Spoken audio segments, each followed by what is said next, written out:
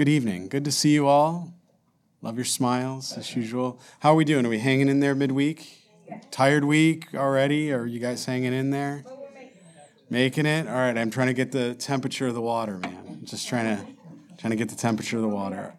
Well, I'm really excited tonight because we're starting a new book, right? And what I've been so looking forward to this because it's crossing over the Jordan for these guys, right? So we finished the Pentateuch, right? The first 5 books of the Bible, and we're moving into the book of Joshua.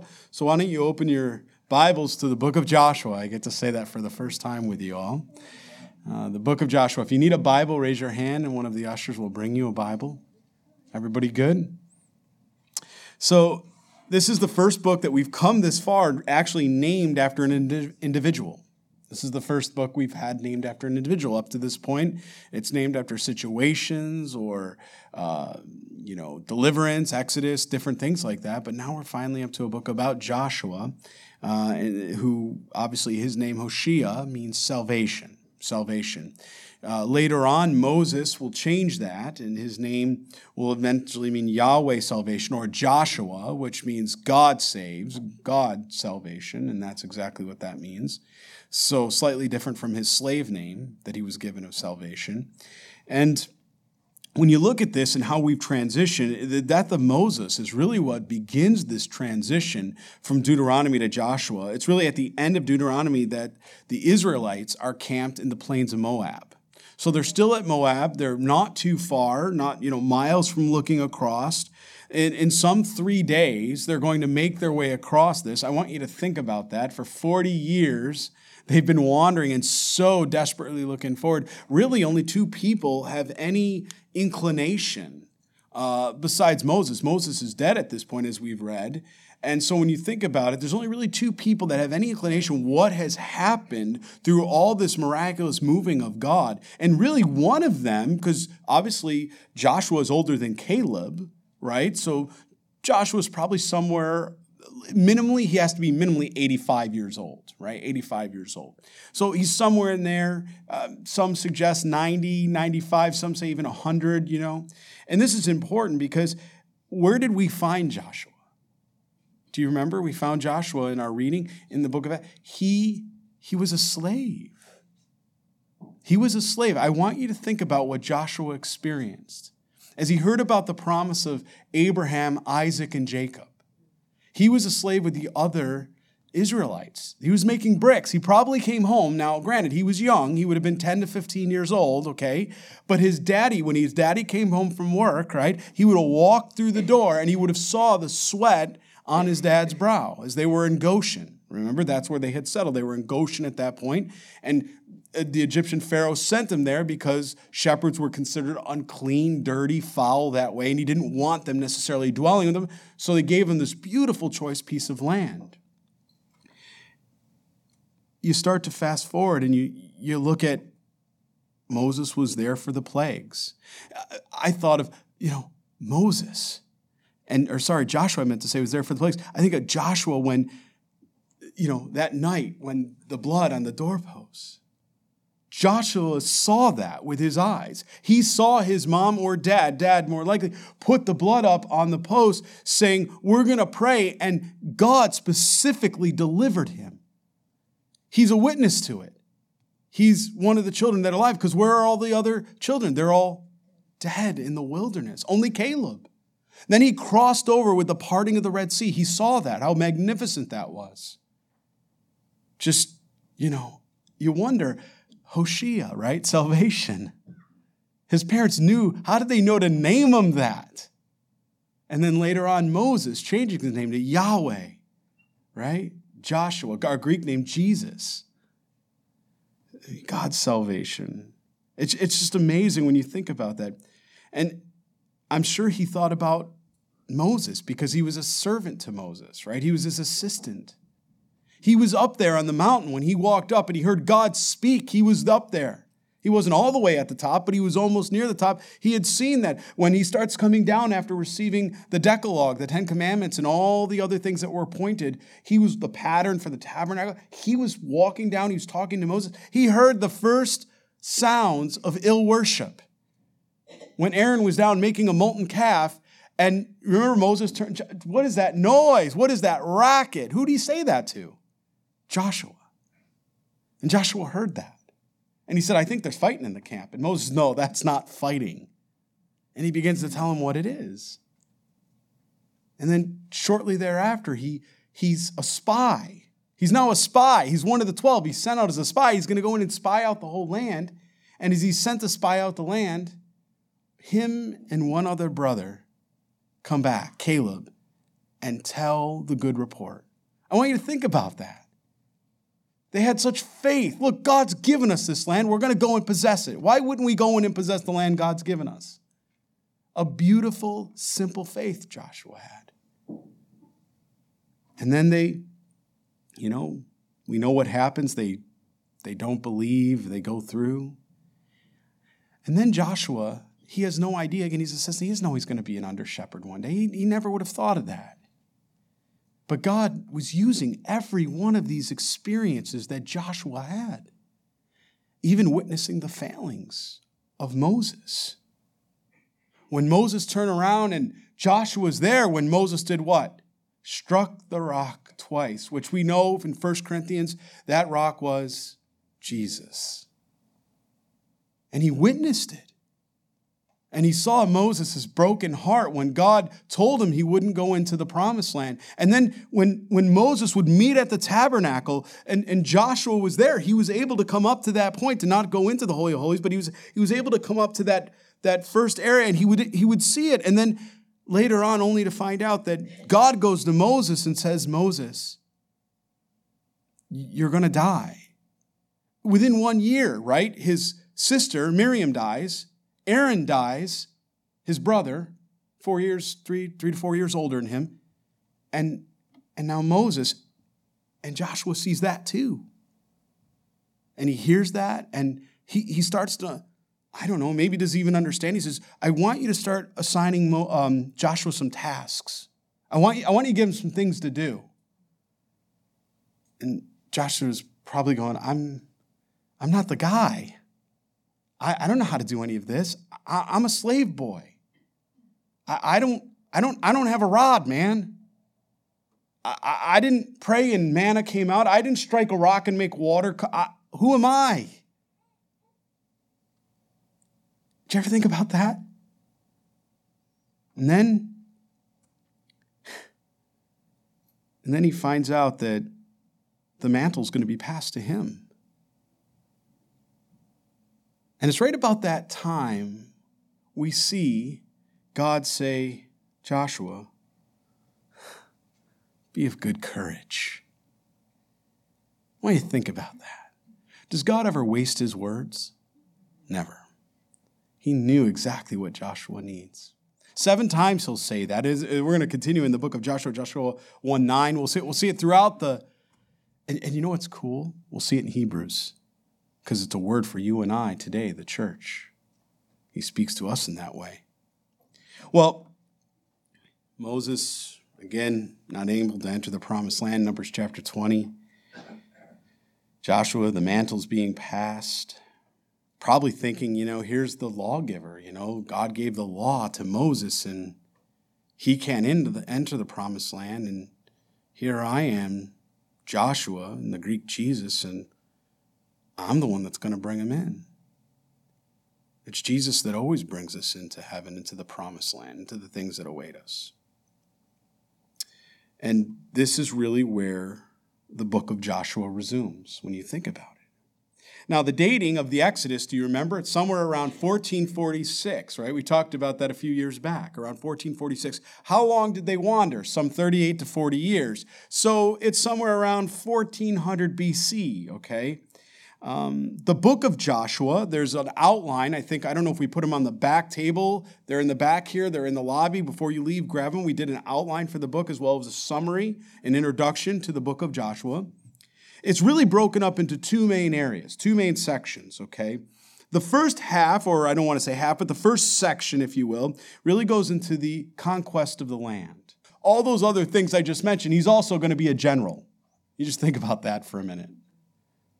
Right? And an under shepherd. So That's the first half. And then the latter half is broken up into really the description of the recording of the division of land for the 12 tribes. And that's miraculous. Do you remember last we left off in Deuteronomy? Some 50 years in the future, God had showed Moses what that division of the land would be like. And as we read it, it's spot on perfect. Of course it is. It's the Word of God. But it's amazing to see it. A survey of the conquest and a record of the division. That's really how this book breaks up. Now, the Hebrew Bible lists the book as the former prophets. Today, we understand it in our canon. This is the historical books: Joshua, Judges, Ruth, 1st, 2nd Samuel, 1st Kings, 2nd Kings, 1st Chronicles, 2nd Chronicles, Ezra, Nehemiah, Esther, right? These make up in our canon the historical books.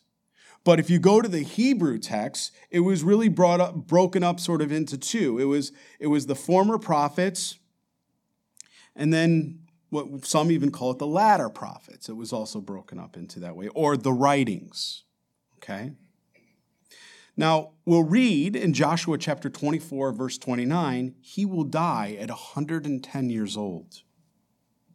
So, again, if you take it more to the extreme end, he was 100. That means he was in this conquest for 10 years. 7 years we know that there is a military campaigns happening because Gad, Reuben, right, and half the tribe of Manasseh, right, if they're not going to come, they're going to come over, but they're going to go back, and they don't go back for 7 years. So we know at least the military campaign had to be 7 years long. He's going to, for most of his time, he's going to be involved in military conquests as a general into this land that he's going to go in and take as God has commanded him. Just think about that. I've often thought about that because a lot of times, we got saved, and that's beautiful, and then sanctification begins, and it's a process, and it's suffering, and it's emptying of ourselves, and it's not comfortable, and sometimes we wonder how much more can we take, and I think Joshua is a wonderful example for us. Then when we're led by God, what can't we do? Now, Joshua certainly didn't have a perfect life. Some scholars will say he's one of the few people in the entire Bible that really didn't have major fault. But if you really read Scripture, I'm not going to pick on Joshua, certainly, but you can look at, Gibeonites. You can think about I think there's two things in particular where he was going to go in and he didn't wait for the Lord to tell him to go, and so he stepped in on his own. And he went to battle because he thought it was the right thing to do, but he had got a step ahead of the Lord. And then the other thing with I think it's the Gibeonites, if I'm not mistaken, he turns around and he made a pact or a covenant with them that he would let them exist in the land, which eventually sows the undercurrent for the Canaanite people to stay in that land in enclaves that later on will attack Israel as part of that Assyrian invasion, and that will destroy them because he wasn't faithful to follow all that God had said. It was all of the Canaanites and the ites were supposed to be taken out. And we'll get to that here. But he was born in Egypt, as I mentioned, Exodus chapter 33:11. In Numbers 13:8, we know his name is Hoshea. He was, like I said, there at Exodus 24:13 when Moses received the law. At the tent of meeting, he was a guardian. Numbers 13:8, he was sent out as a spy. All the things I mentioned, I kind of made a note. I said he was a slave, he was a servant, he was a spy, he was a guardian, he was a general, and he was an under-shepherd. Quite a life he lived. Many of us will never have all of these experiences that Joshua did. This faithful military general. He sets up his, base, if I can say it that way, in Gilgal. And as he sets it up in Gilgal, it's amazing. Military colleges, war colleges have studied this book in the way that Joshua had set up his military strategy, because here he comes in, and as he sets up in Gilgal, he begins his conquest in the south, right? And he'll eventually move north. And the way he did that, and what strategy? No, it wasn't Joshua. It was God. God is the one that gave him the land. God was the one that, defeated the enemies. But when you look at it from the outside or a perspective, you can't help but be amazed as you read these pages, as you read these verses, to see all that God did. It's quite amazing. The word land in the book of Joshua is used 87 times. It records Israel's entering, its conquering, and its possessing of the promised land that was supposed to be given as the covenant to Abraham in Genesis chapter 12, verses 1 through 7. So now we're going to actually turn to the Word of God in Joshua. Now that I gave you an introduction and you have good context on this man, what a character study, right? Who he is. The very first thing that we see in Joshua chapter 1, verse 1, in many of our Bibles, the New King James or King James, after the death. But if you look in the original Hebrew text, it actually is and. There's an and inserted there.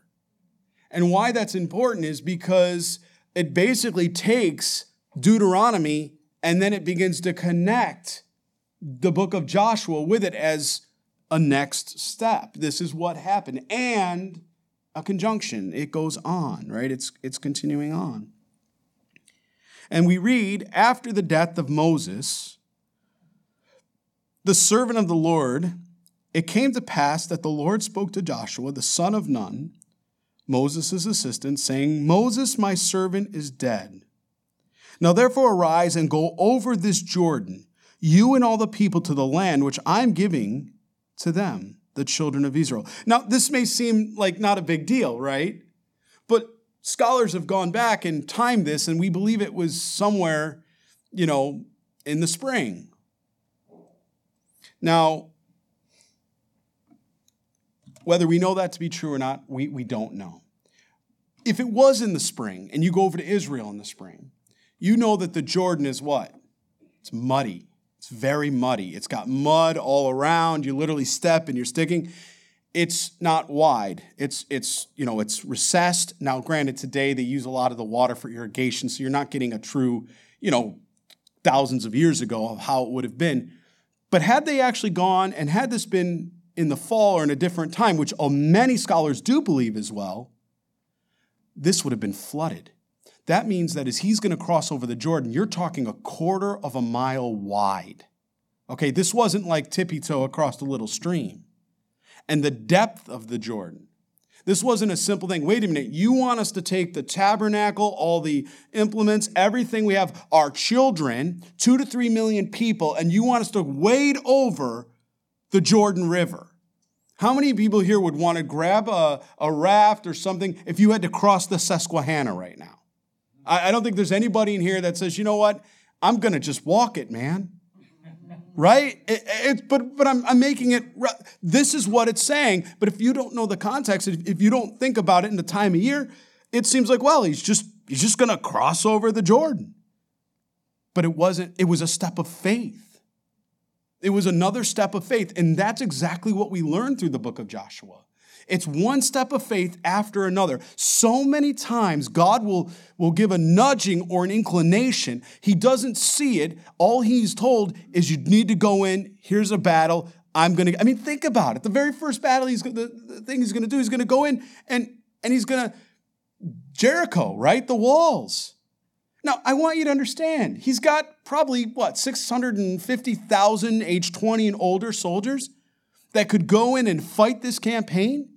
Meanwhile, God says, no.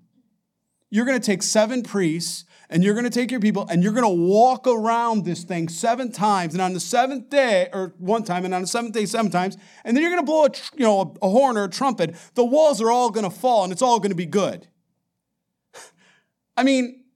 What would you want to do? Well, we got 620,000 guys right here that are ready to go, man. It was steps of faith through this whole book. And the only times Moses gets it wrong is when he doesn't go to God and wait on him, when he tries to take matters into his own hands. I don't know about you. I'm like, insert the name Joshua, right? With any of our names, my name. In those moments of where, do you get ahead of God? Lord, I know I've heard you, but how do you want me to do this? It really hits home. Because our lives are just like that, aren't they? They're steps of faith. We don't know what's around the corner. We don't know what's around the bend, do we? We know God is coming soon, amen? But other than that, we know, Ezekiel 38, yes, we know something, but we don't know if we have tomorrow. And he tells us, Jesus tells us, don't worry about tomorrow, for today has its own cares. Just think about it. The way we live our lives, they didn't have cell phones, right? They didn't have computers. They didn't have the internet. How many of us can remember growing up with a party line? I can remember a party line. You pick up the phone and somebody on your block is on there, and you got to wait till they're off so you can call your girlfriend or your boyfriend, whatever you did, right? I mean, there's so many things in front of us that if somebody wasn't with us, and your children or maybe your grandchildren, maybe you sit them on your lap and you start to tell them, besides it was snowing both ways uphill and all that nonsense, besides those stories, when you sit down and you start to tell them, when I grew up and this, and you start explaining things and how things were, they can understand some of it, but they miss a whole lot of it, don't they? Because they weren't alive. They weren't there. This is real history. And the book of Joshua isn't just history, it's also prophetic. It's also prophetic. And so as we're going through this book, I want us to put that helmet on and have that spiritual 2020 to go back and look at these things from Joshua's perspective, to look at these things from the Israelites' perspective, to look at these things and understand how he was communicating with God and so dependent and reliant upon God. Not an inch of independence, as a matter of fact. Never felt qualified. Does anybody in here ever feel that you're unqualified or you haven't arrived or you're not good enough? That's Joshua's MO.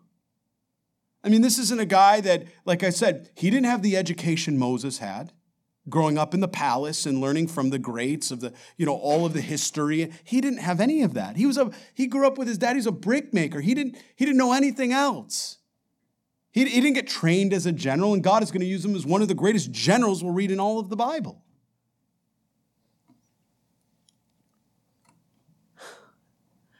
He says, now therefore arise and go over this Jordan.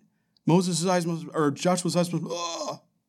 you and all this people to the land which I'm giving them, to the children of Israel. Every place that your sole of your foot will tread upon, I have given you, as I said to Moses. From the wilderness and this Lebanon, as far as the great river, the river Euphrates, all the land of the Hittites to the great sea, the Med, toward the going down of the sun, shall be your territory. Now, again, Joshua's not he's not some great military hero at this point. What's the first thing that you think about? Some of you have been in the military, or just even without any military experience. If you're going to go in a land filled with idolatrous people, Canaanites and Hittites and Amorites and the ites, and you're walking in and you're being told that you're going to take over that land, that you're going to remove them from that land, God's going to do it by force, then what are you going to do? You have to occupy. You occupy what you just conquered or took over or moved in. I want you to think about this. He knew that the division of the land, that's why the latter half of this book, or the second half, is all about the division of the 12 tribes, because that's so important for occupation and how they're going to move into this land and keep the land. Or the plan is to keep the land, right? And God's using this man who has no experience with any of this. If there's anybody here tonight saying, I don't feel qualified to do what I'm doing, you are in a great place Because you are dependent on God, not dependent on yourself. That's where Joshua found himself. So he says, toward the going down of the sun shall be your territory. No man shall be able to stand before you all the days of your life. As I was with Moses, so I will be with you. That meant a lot to him because he saw how Moses had such an intimate relationship. He says, God, show me your glory. Have you prayed that? Show me your glory, God. The intimacy he had with God is the idiom in the Hebrew, the face-to-face. He says, I will not leave you nor forsake you. Turn in your Bible, hold your finger here, turn in your Bible to the book of Hebrews, please.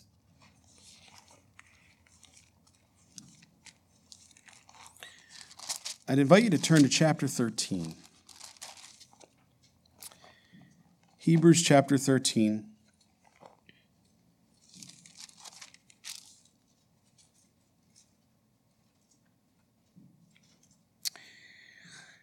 Paul, we don't really know who the author of Hebrews was. I subscribe it was Paul from many of the text and how it's written, but, each to their own. We really don't know, but I believe the Apostle Paul wrote it. Look at verse 5, what Paul would, as he was sort of ending his time with the basically, if you know anything about the book of Hebrews, it's a book written to Jewish Christians that were considering abandoning the faith and going back to Judaism. They were lacking hope, and they needed hope and encouragement to stay the course within Christianity and not to go back to their Jewish or the Jewish elements of the law. And so he's kind of giving them a sort of a swan song. Now, certainly 2 Timothy's a swan song when we really look at that, but sort of an ending with them. He says, let your conduct, verse 5, be without covetousness, be content with such things as you have, for he himself said, I will never leave you nor forsake you. Paul, or the author of Hebrews, went back, and what he did through the direct revelation of Jesus Christ in the writing of this, he told us that he put us under that same part of the covenant, that same commitment, that same promise that he made to Israel, that he says, I will never leave you nor forsake you, that he's saying that to the church today too. You and I, believers in Christ, he said that I will never leave you nor forsake you, just as he had promised that to Israel. That's a new covenant promise for us as believers, right? So we may boldly say, the Lord is my helper. I will not fear. Isn't that interesting? What can man do to me?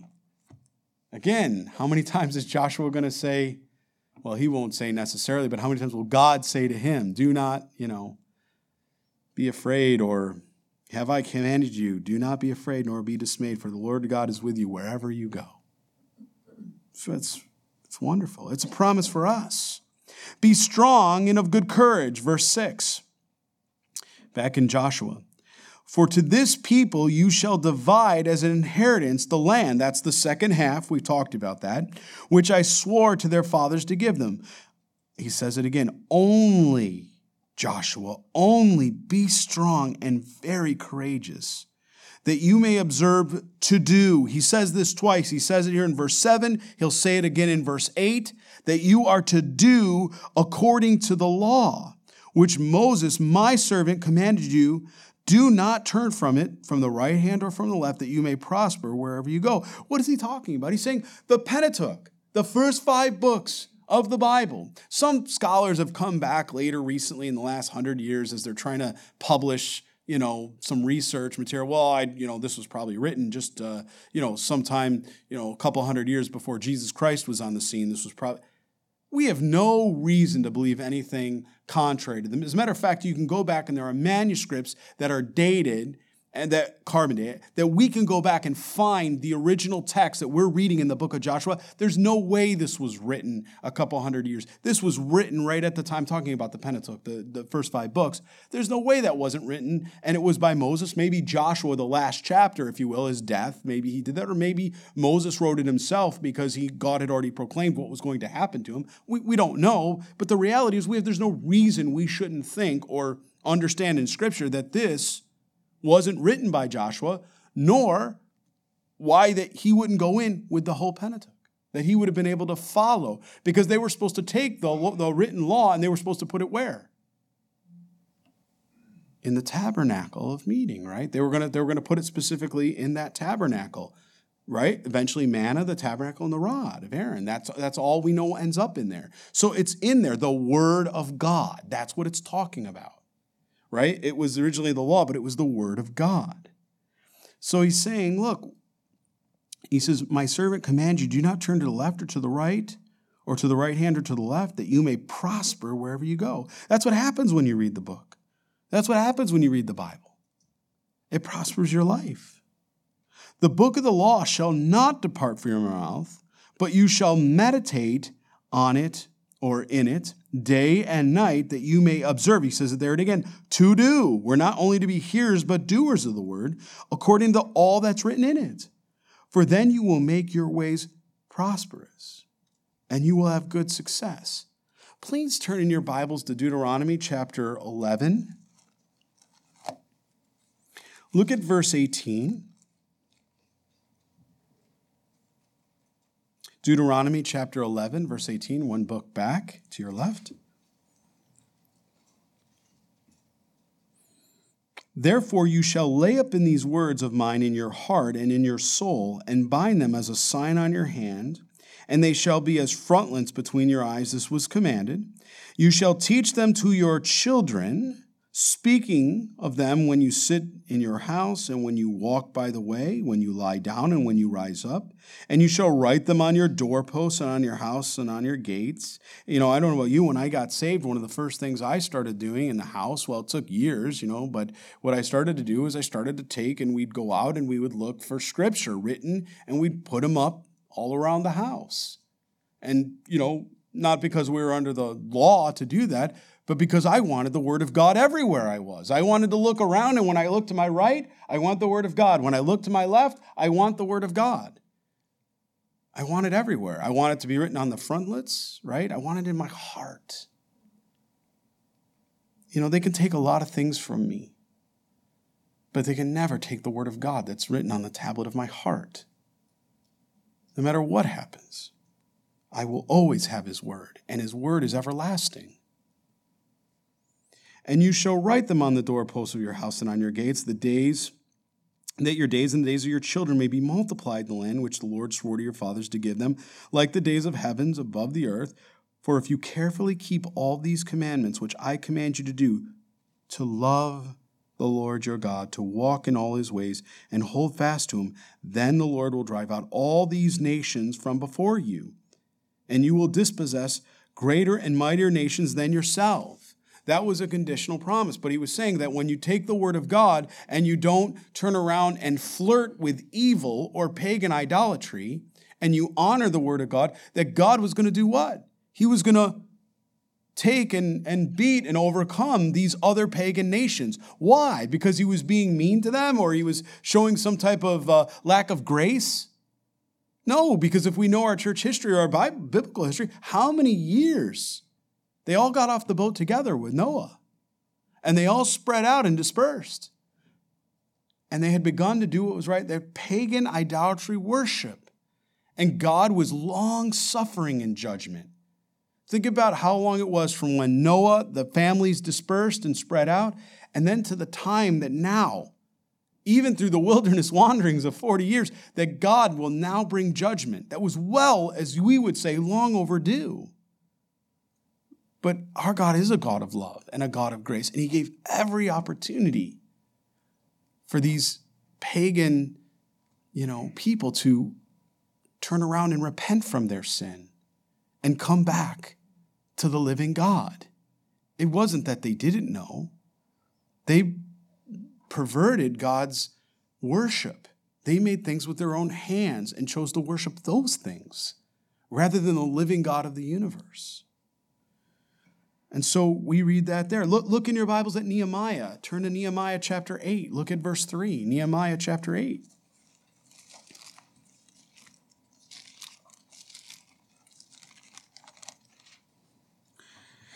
Look at verse 3. He says, "Then he read from it in the open square that was in front of the water gate from the morning until midday, before the men and women, or those who could understand, in the ears of all the people who were attentive to the book of the law." This is speaking of when Ezra came back in, Nehemiah chapter 8, verse 3. If you remember, he came back in. Nehemiah was a cupbearer for the king, the Persian king, like that. And he would turn around and he would come back in and he would rebuild the wall. And as part of that, he would go through and, he's got one hand on the sword and the other hand on the trowel as he's repairing and he was a governor and he was riding around and watching all that they were doing, such great faith. He was so lost for his people, such a heart. And what do we see? He says that they were in front of the open square in the water gate from morning to midday. I want you to think about that. We laugh at church. If the pastor goes more than an hour in the sermon, we're like, what's going on, right? They literally stood there for the entire law to be all 5 books. Doesn't that sound wonderful? That sounds wonderful to me. The word of God was going forward. And what did it say? All the peoples, were attentive to the book of the law, to the word of God. They were listening. They so desperately wanted that. Look at Job chapter 23, verse 12. Job chapter 23, verse 12.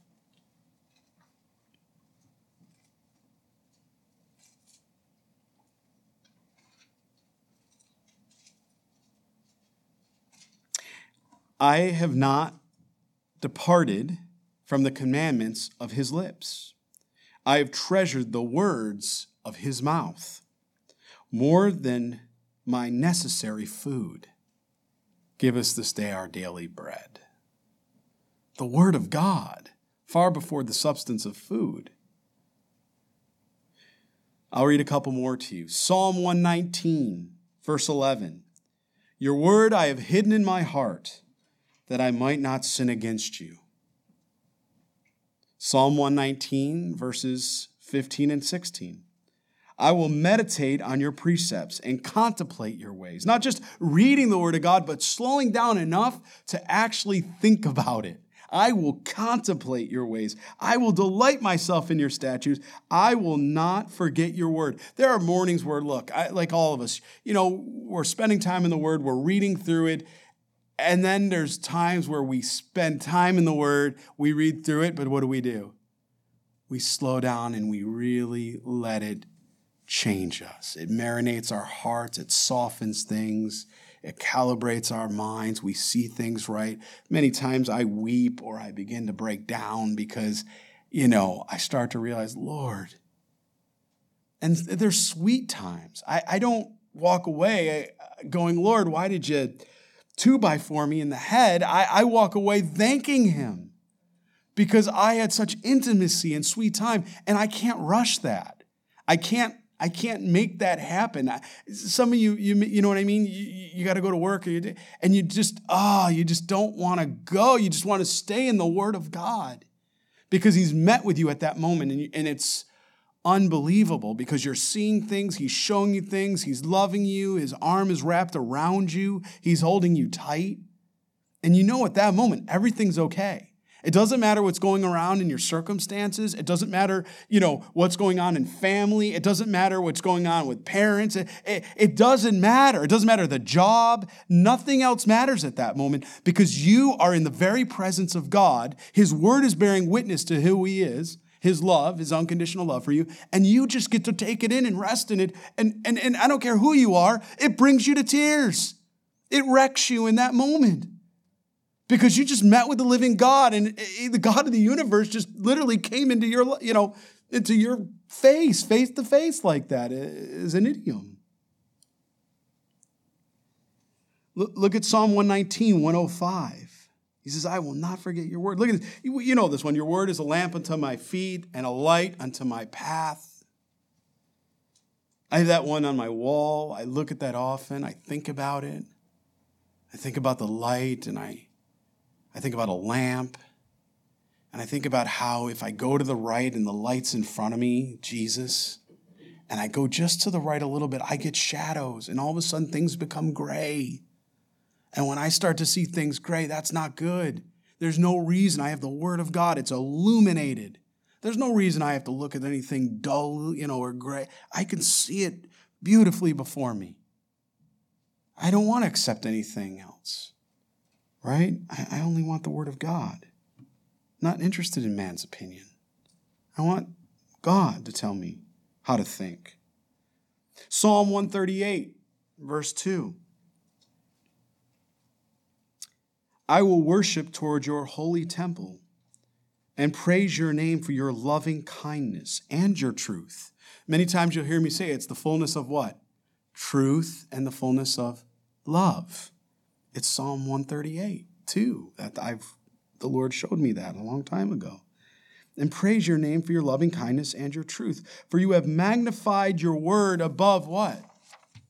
Above any name, his name. His word is actually lifted above his name. Proverbs chapter 3. Look at Proverbs chapter 3 with me, please. Verses 1 and 2. My son, allow me to enter this. My daughter, my son, my daughter, do not forget my law, but let your heart keep my commandments for long or length of days and long life, and peace they will add to you. Did you ever notice that? When you read the word of God and you're meeting with you walk away peaced out. I walk away peaced out, man. I'm done. I'm undone. It's wonderful. Romans chapter 10, verse 17. Look at Romans chapter 10, verse 17. We know this. So then faith comes by hearing, hearing by the word of God. That just describes how it works, Well, I don't know what to do. Sometimes some of you or other folks, they'll come in for counseling. Some of you have been in with me for counseling, many of you actually. And I want you to think about it. What is the thing that I do that we have a Bible? We don't just stack them up, right, and play like Jenga, right? What do?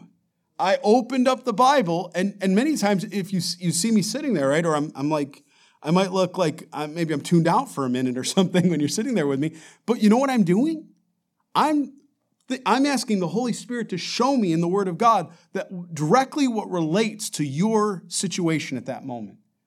Because I'm nothing, and I know I'm nothing, and I know I don't have an original idea. I just know that. And I know that I have the Word of God, and my job is simply to redirect somebody back to the Word of God and let Jesus minister to that individual. And there's a whole lot of people that you can spend a lot of money paying to help you. There's a whole lot of people that have strong opinions about a whole lot of things. But at the end of the day, the very thing that you have in your hand, Jesus Christ gave you so that you would not have to wander 40 years. So that you wouldn't have to go through the same experience Israel did. That you could have the Word of God and you could rely on it and trust it. That you could remember it and hold it so dear. Because it will give you instruction. It will give you direction. And He will never leave you nor forsake you. He promises that. But you got to go to the Word of God. You got to turn around and yield and surrender and submit yourself to the Word.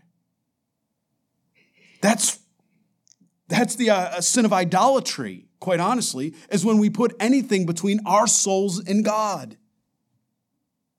And that's exactly what happens with Israel. And it doesn't take long, by the way. It won't take long. Some 10 years or less after going into the promised land. This is what they've been waiting their whole lives for, 400 plus years for that promise, even longer than if you go back to Abraham. I'm talking about when they were in slavery 400 plus years, but even longer than that. They're finally in the promised land, or they will be in 3 days. And what? And they have this moment where they're doing well. Everything you say, Joshua, we're going to do. That's how they're going to end, chapter. Everything you say, Joshua, we're going to do. And it won't take long till they begin to do what's right, what they think is right in their eyes. And it happens to me, doesn't it? It happens to all of us here, doesn't it? Let's be honest. It does. It's okay.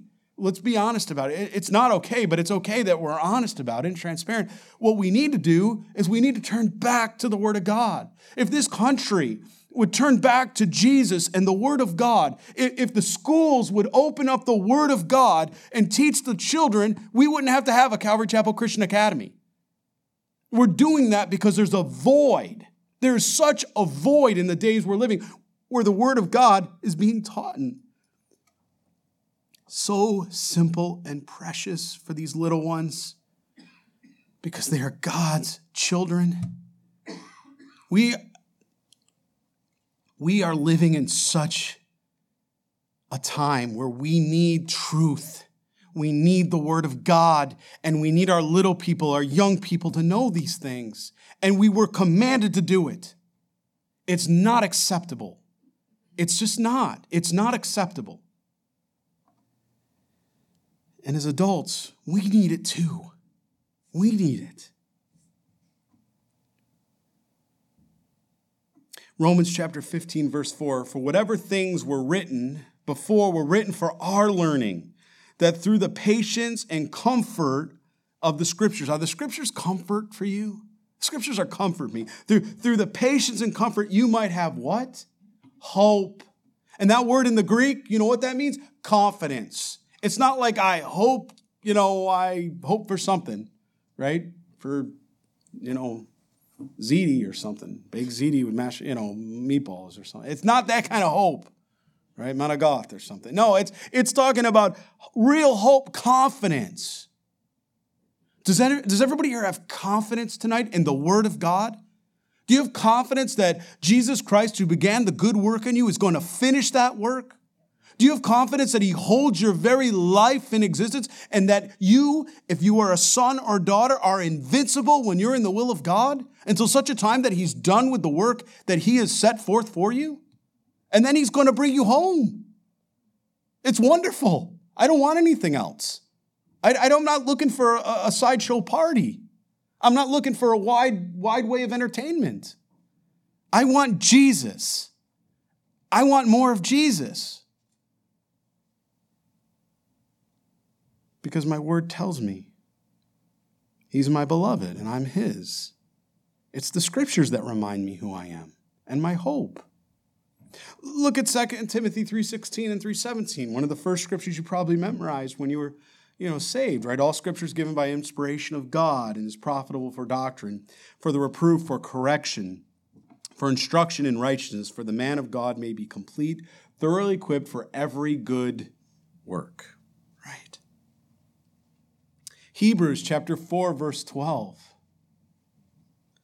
For the word of God is living and powerful and sharper than any two-edged sword, piercing even to the division of the soul and the spirits and the joints and marrow, and is a discerner of the thoughts and the intents of the heart. Can you discern the thoughts or the intents of the heart without the Word of God and the Holy Spirit? I can't. I can't.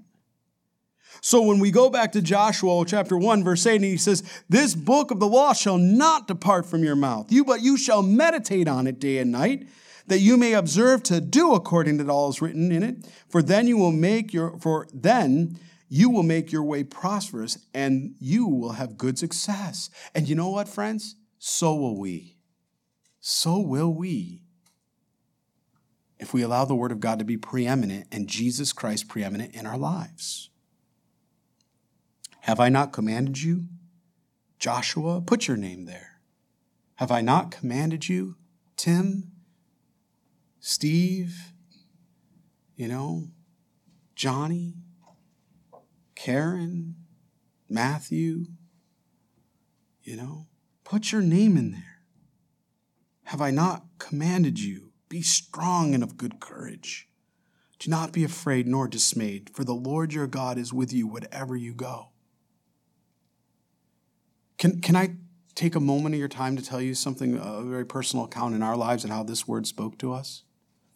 My wife and I, some of you know, back in 2013, I believe it was, our son was diagnosed with Crohn's disease. I think some of you know that, Preston. And when we received the diagnosis, we were at the hospital that day. He had an abscess, and it had to have some surgery to correct some things. And we were at the hospital, and the surgeon came out and brought us into one of those rooms where they sit you down, and he looked at us, and she's looked at us and my wife and said, he has to go on Remicade. And for the children, and it's an injection they get every 8 weeks or 4 to 8 weeks like that. And she proceeded to tell us there are risks that the third of the children that get it will die from what's called T lymphoma. And I remember we just were shocked. We knew Crohn's was bad, but we didn't know what could really happen if you didn't get treatment or what, And we were just, we didn't know what to expect at that moment. We just didn't know what to expect. And we were told we had to make a decision within like a week. They really wanted a decision right then and there. And I remember Lisa says, I don't have peace with this. I don't have peace with any of this. And the doctor could see it on Lisa's face that she was broken in a wreck, barely able to just breathe. And we're walking out and we're going to our car. Preston's coming out of anesthesia and he's going through that. And so, you sit by. And then we're getting ready to put him in the car. And this woman comes up and gives us an envelope, gives Lisa an envelope, actually, if I remember correctly. And we get in the car and we're beginning to drive back to our home. And I can remember just thinking at that moment, we had been praying, God, this isn't the plan. And, the Lord had spoken to me so clearly. I was in the shower. He said, it's going to be okay. And I remember driving, and I really hadn't said this to Lisa at the moment, but I kept thinking in my mind, Lord, this is not okay. This is not okay. You said it was going to be okay. I trust you, but this is not okay. And I remember Lisa, too, getting confirmation. Things were going to be okay, but maybe not the way we thought they were going to be okay. And he had a very, very severe case of it. So I said to her, there was an envelope. I said, why don't you open that envelope? I thought maybe, this is back before they didn't digitally send your prescription to the pharmacies like they do today. This is when they wrote it on the paper and you had to bring it because they gave him a list of things he had to take, all kinds of things. And I thought that's what that was. And she opens it, and it's this passage. It was this very passage. Be strong and of good courage. Do not be afraid, nor be dismayed, for the Lord your God is with you wherever you go. And I thought at that moment, Lord, you have just spoken so magnificently in our lives. What I didn't know is some 6 months later, praise God, God brought us to this Jewish doctor down in New York City area, who, when he looked at our son, said, Crohn's, we can heal Crohn's. And I looked at him, I said, what? I said, we had Harvard doctors look at him. We've had doctors all across the country weigh in on his case. I used to work for Microsoft. Some of you know that. Microsoft had a plan with something called Best Doctors. And so I was able for my child to have anything. They took care of it all for our family. Could have gone anywhere, seen anyone, and they paid for everything. And so I had the best doctors in the world look at Preston's case. And they all said the same thing. No, this is severe. You need to do this. We drive down to this gentleman. We sit in front of him. He pulls down a chart of the abdomen. And he says, do you know what that is? And I said, a belly? And he says, that's your abdomen. That's your immune system. 70% of your immune system's in your gut. And I went, okay. He says, a microbiome.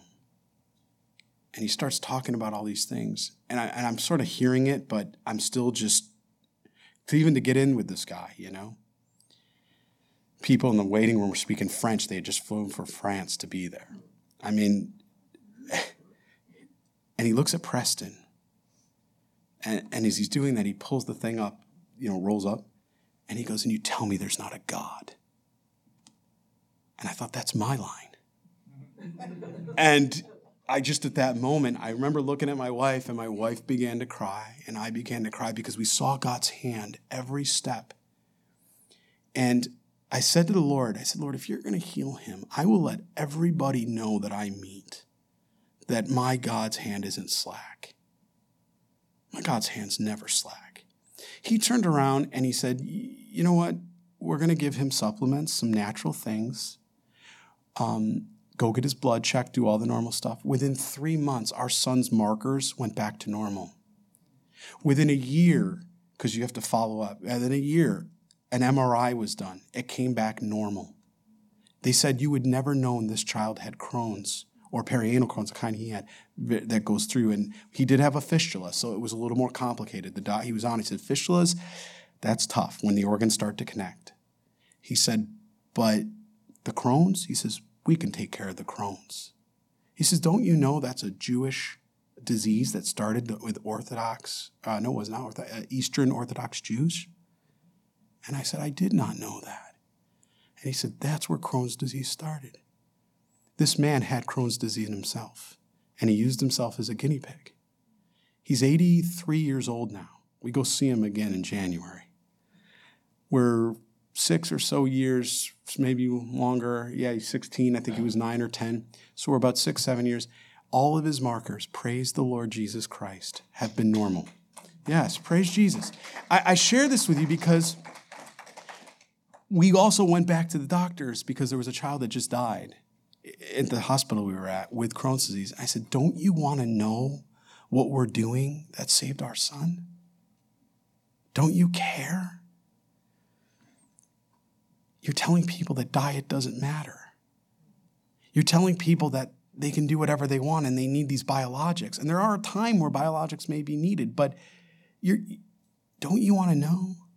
Well, his case may be very unique, and we're not sure it would benefit everyone else. And we just have told as many people, when people say they have Crohn's, we just tell, please go see Dr. Melvin Grovett, and he's down in,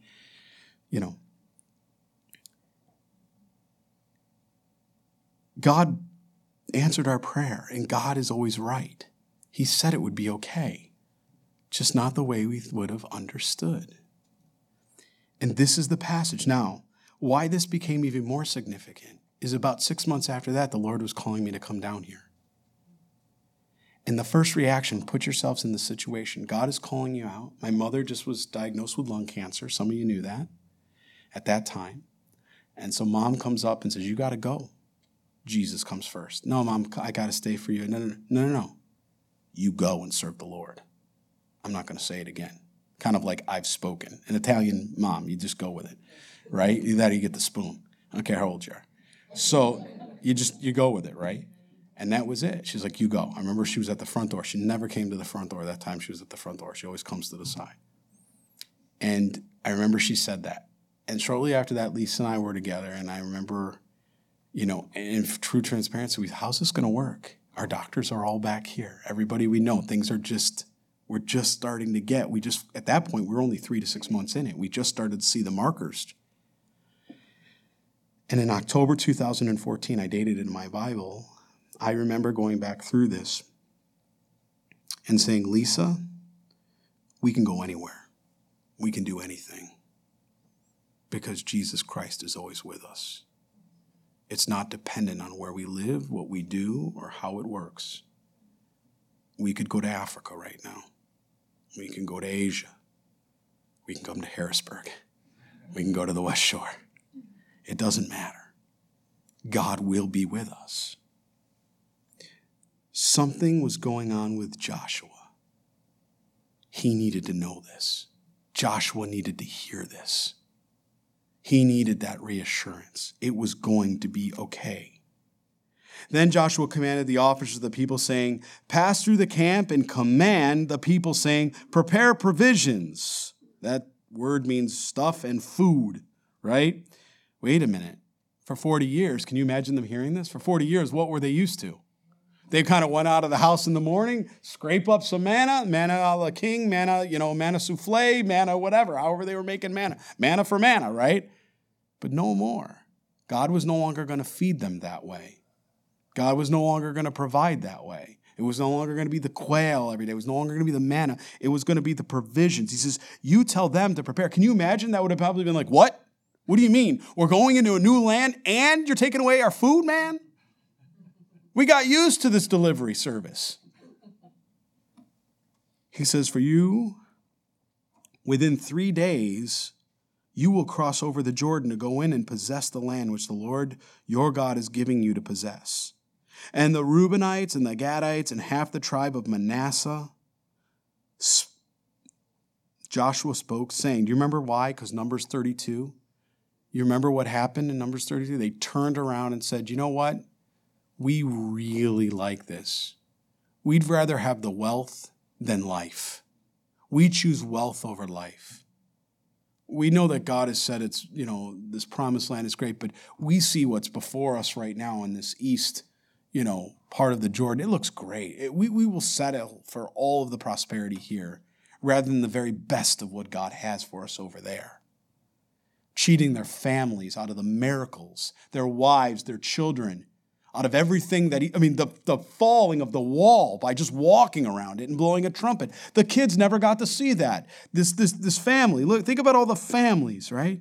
The Reubenites, the Gadites, and half the tribe. Go back and look at how many thousands, 200 and something thousand people we're talking about that missed this, that missed God's very best because they thought they were going to hold on to when it was safe. What do I mean they missed it? Because the wives and the children were going to do what? Stay back home. Remember that? They weren't going to cross over. Only the men, 20 and above. Later on, when we get to chapter 4 of Joshua, we'll get even more specific with the number. We'll find out that even some of the men stayed back to watch and protect the women on that side of the Jordan. But it's not till Joshua chapter 4 that we learn that. So he says to them, Joshua goes, but hey, look, you remember the agreement Moses made with you and what he said to you? That you, 20 and older, you're going to come out and fight, and after that's all done, then you're going to return back. That was the agreement. And they all said, yep, that's what we're going to do. Remember the word which Moses, the servant of the Lord, commanded you, saying, the Lord your God is giving you rest and is giving you this land. Your wives, your little ones, and your livestock shall remain in the land which Moses gave you on this side of the Jordan, but you shall pass before your brethren armed.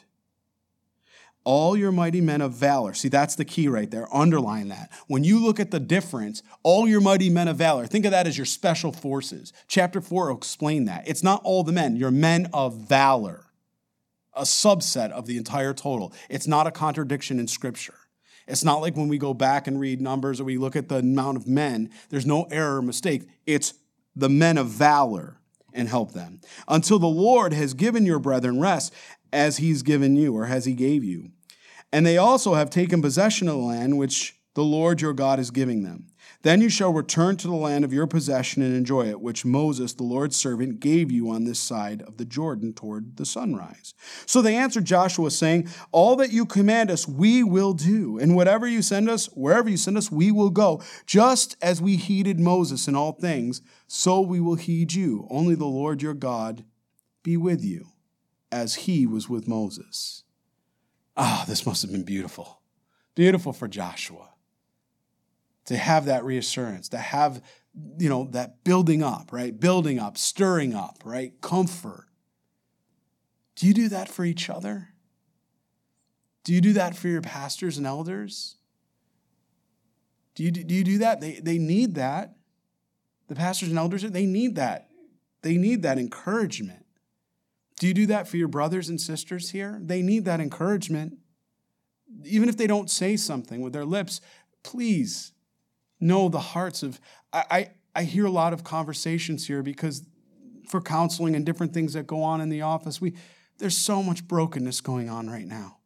There's so many people hurting in this fellowship with so many different things, whether it's illnesses or family members they're caring for or different things going on. And there's so much prayer that is needed here. So much prayer for this flock. Please encourage each other. Come in here and encourage and be encouraged. Whoever rebels against your command. Now, man, this is heavy. They said this, right? Whoever rebels against your command and does not heed your words, and all that you command him shall be put to death. Only be strong and of good courage. That's pretty sobering, right? I don't think Joshua was like, okay. I mean, that's not what I was thinking. How about I was talking to? But if this is the severity of it, okay. Aren't you glad we got a better covenant? Well, we'll stop there tonight. You please read ahead. I don't, we just talked about the Word of God here today. I don't know. I want to ask you all, and look, please don't raise your hand. We don't need to know, and nobody else. But I want to ask this to your hearts and to your minds if you think this tonight. Part of the reading of the Word of God that we do every week here on Wednesdays and Sundays is a time for us all to come together and have a corporate reading of the Word to allow it to wash our minds, our hearts, and renew us and build us up. Amen? We all understand that. But you also have a beautiful opportunity and responsibility to read ahead. So that way, as you come in, maybe there's things that God already starts to work in your heart on this chapter, maybe chapter 1 as an example. And you had read ahead, and maybe God was showing you things and different accounts and something that God was making it very personable for you, very real for you. And then you come in and maybe we go over things and you're like, wow, that's exactly what the Holy Spirit gave me on that. And what do you think that does in that moment? It confirms for you you're doing what? You're walking in the Spirit and you're walking in the will of God. Don't rob yourselves. Just like the Reubenites and the half-tribe, they robbed themselves by not letting God, by not trusting in God and going over and witnessing God's very best. They robbed themselves. Don't you do that. Read ahead. We're going to be in chapter 2 for next week. We're going to be about Rahab. Did you ever wonder why it was 3 days they delayed? Why it was 3 days before why couldn't they just get their possessions and go over right away? Why was it 3 days? It was for her. It was for her. It was for a prostitute. It was for a woman that everybody else would have written off. But that woman saw something of God in what he was doing and how he was moving through the land. And all the things that he had heard. She's going to say, I've heard of your God of Israel. And because of that, she's going to turn and she's going to do what? She's going to protect God's chosen. And God's going to turn around and say, put this up, or, the people are going to say, and they're going to honor that, and her life will be saved. She is the great, great, great, great, great grandmother of Jesus Christ. And she was the great, great grandmother of who? David. Right? God delayed 3 days for her. Because nobody in God's eyes is too small. Nobody's insignificant. Every single soul matters to the Lord. Every person matters. And God will delay and he will hit the pause button and he will allow long suffering so that every soul has an opportunity to choose God and submit and surrender and receive the love and the salvation of the living God. And if you're here tonight and you have not asked God to be your Lord and Savior, and you're wondering why all the evil's waxing on, it's because you're not saved yet. Get saved so we can get out of here. That's the answer, right? But the real point is because God is long-suffering. And he so loves you that he is willing to allow all of us to continue on in hardship. We're tired, aren't we? We're tired people. We want more rest. We don't need more rest. We really don't. Rest isn't going to solve our problems. Do you know what's going to help us? To be actively engaged in the battle and allow God's supernatural spirit to carry us and cover us. And then we give the glory to God because he's going to give us that supernatural powering. And he desires to do it. If you'll receive it today, it's a blessing he wants to give everyone. And he says he's already given it. Did you know that? Ephesians? We're over time. Look at Ephesians 3. 1:3. This is beautiful. Look at Ephesians 1:3. Beautiful.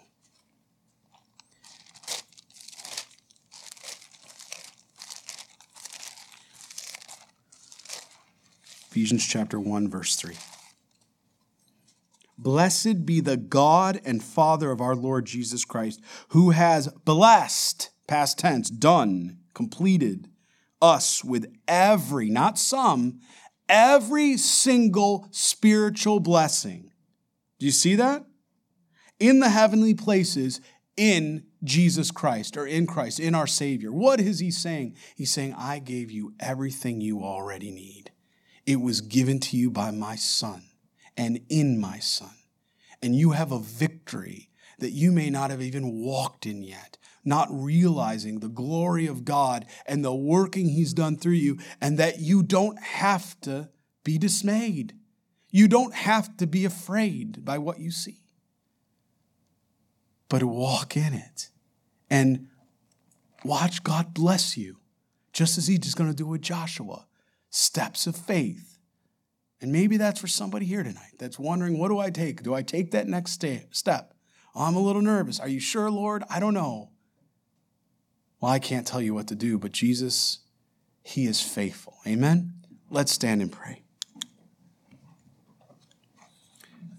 Our study in the book of Joshua, we're going to have invite your friends. Bring your friends out. Bring your family. Invite your friends on Sundays that join us. Come midweek study. This is a beautiful book for us to go through. We are going to walk out of here week after week with heads lifted high, full, encouraged, and being able to see all that God wants to do, will do, and is already doing. Father, we yield to you right now in your name, Jesus Christ, all of your power, all of your blessings, Lord, to think about the fact that you will stop time. We will see it in this book. You will stop time, Lord. You will make walls fall, God, by your very spoken word. You told them to do it. They'll walk around it, and by the sound of a horn, they'll God, what can't you do? Lord, we are living in desperate times. We are living in times where people have begun, Lord, to do exactly what we read in your word in the Old Testament by following after evil and seeking after no good. And just, Lord God, we need a fresh anointing. We need a fresh filling and a fresh moving of your Holy Spirit. God, aliven and awaken the body of Christ, Lord. Awaken the church, Jesus. For such a day as this, we are living in the last days, God, as you've told us. For such a day as this, we have your word, we have your blessings, we have your victory. And God, there's nothing we can't do. You have not given us a spirit of fear, but of a sound mind. And God, we want to be followers. We want to be servants. So God, please equip us for the battle ahead. Refresh us that there would be nobody tired here tonight, that as we would go home, we would sleep, we would wake up, and we would feel better than we ever have before, Lord. That we would be able to be intentional, Lord, as we celebrate your birth, Lord, this month, as we look to you, our blessing, God with us. And as we enter into this new book in a promised land, where everything was set before the children with all hope and courage. God, I pray that you will do that work in each and every one of our lives, that you will begin a new season in our hearts, in our minds, a chapter in our life that will not be like the last chapter, but Lord, will be far better, that the best is yet to come in us, Lord, because Jesus, you live in us, and we anxiously await your coming. We pray in your spirit. We pray according to your will. We pray for protection. We pray for that peace, Lord, that you give us that surpasses understanding. We pray for our loved ones. We pray for the prodigals. We pray for family members, Lord, that haven't been walking with you. We pray for those that don't know you yet, Jesus, that you would use us, that you would be known, and that they would love you, Lord, and that they would live after you according to your example. Will you do this work, Lord, not in just our church here, but in our community, Lord, in our city, Lord, on the eastern hemisphere here of this country, of this world, on the western, Lord, through the whole world, God. May your light shine so bright there wouldn't be a single soul that could miss it. We pray and ask this in your name, Jesus Christ. Make us those lights that illuminate. Amen. God bless you all. I love you all. See you on Sunday. And ladies, don't forget, Saturday we'll see you.